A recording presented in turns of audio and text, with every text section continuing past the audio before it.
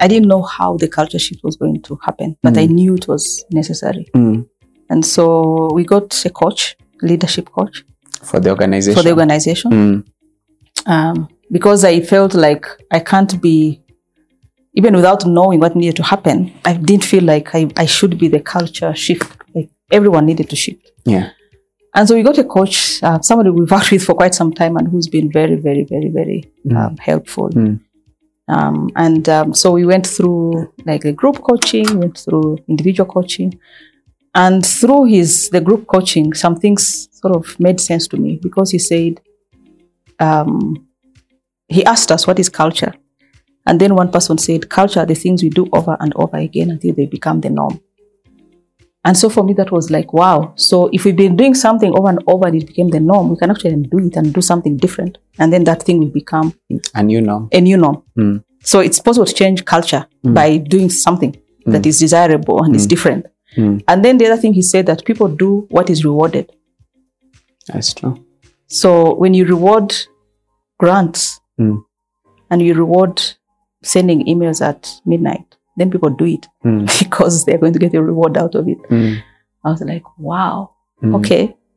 So we just need to reward different things and we need to stop rewarding things that are harmful. So through that process, the institution, we came up with 3 things. One was work-life balance. And during that group coaching, even before the whole coaching ended, we agreed that we're not going to reward emails sent at 2 a.m. or emails sent on a Saturday or emails sent on Christmas Day. We're not going to reward it. And we are going to like discourage it and say it is not good. We don't want it. It's not healthy. It's not healthy. Just changing the email behavior really transformed within days, like transformed everyone's life. That's not enough, but it was a beginning. Because this gentleman explained and said, if you're the boss and you're sending an email at midnight and your direct report receives the email at 6 o'clock in the morning and they say, oh my God, I was sleeping and my boss was up at midnight sending emails. It already does something. In their mind, they're feeling like they're not doing enough. Because if the boss is up at midnight, how can they be comfortably asleep at the same time? So they start also trying to emulate the boss and waiting until midnight before they sleep. Then as they wait, they're sending emails and then somebody else receives them, the emails. Then it's like, oh my God, my supervisor was up at 2 a.m. and here I was sleeping. So they start staying until 2 a.m. and they're sending emails to their supervisees so in the end, everybody thinks since the boss does it, the boss appreciates it. And sometimes actually the feedback was like, wow, thank you so much for staying up so late to, deal with this matter. So you feel a positive energy loop and you feel like, okay, tomorrow I should stay until 2 a.m. And so before you know it, it's a norm. And yet none of those emails are urgent. None of them. Rarely were they urgent. Just like that, we said we're stopping sending emails after work hours. I can receive like 3 emails from Friday to Monday. And most of them won't even be from my team. If I have emails to send to people, I still work late. Yeah. I do. But I'll schedule them. So they hit people's inbox at 8 a.m. Yeah. Just that small thing. Yeah. Really changed everyone's life. But then beyond that, as I said, we started working backwards. Where are we getting this workload and burnout? This obsession with grant writing. And we write hundreds of, now I think this year we're writing about 165 proposals that we submitted. But of course, the people who can write proposals has increased. So it's not like A is equal to B, but still it's a lot. So let's go back and find ways of prioritizing. Let's find ways of doing it differently. Let's find ways of doing it better. And the go, no go that you talked about, so we put in place go, no goes. We beefed up our business development team.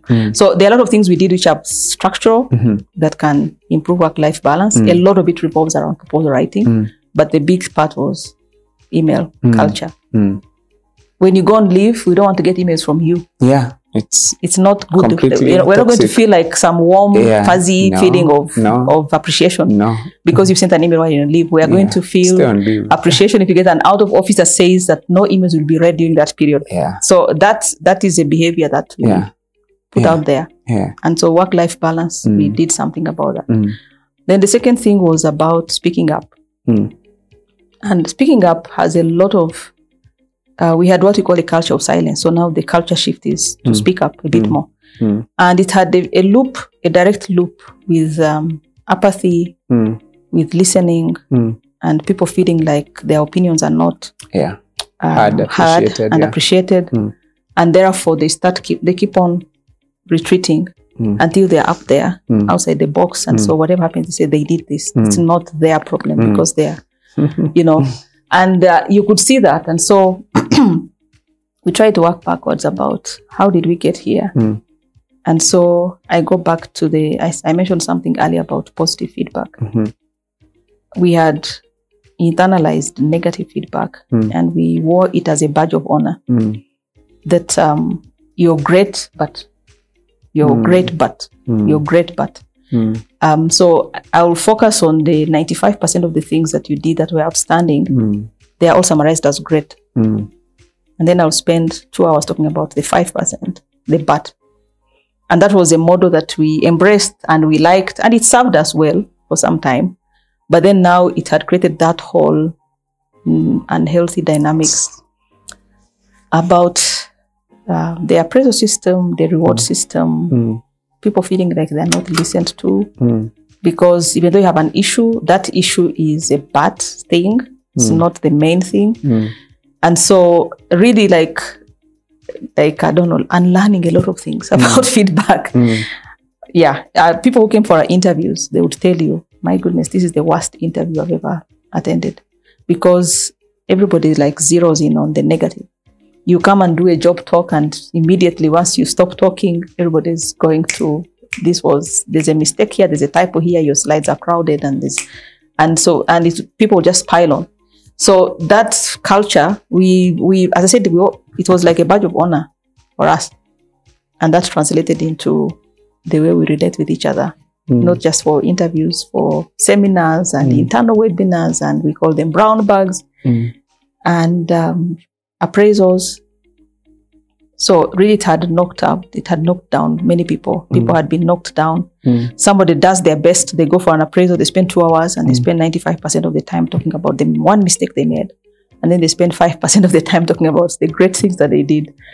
And so people felt unappreciated and devalued. Undervalued. And so it had created a completely different dynamic.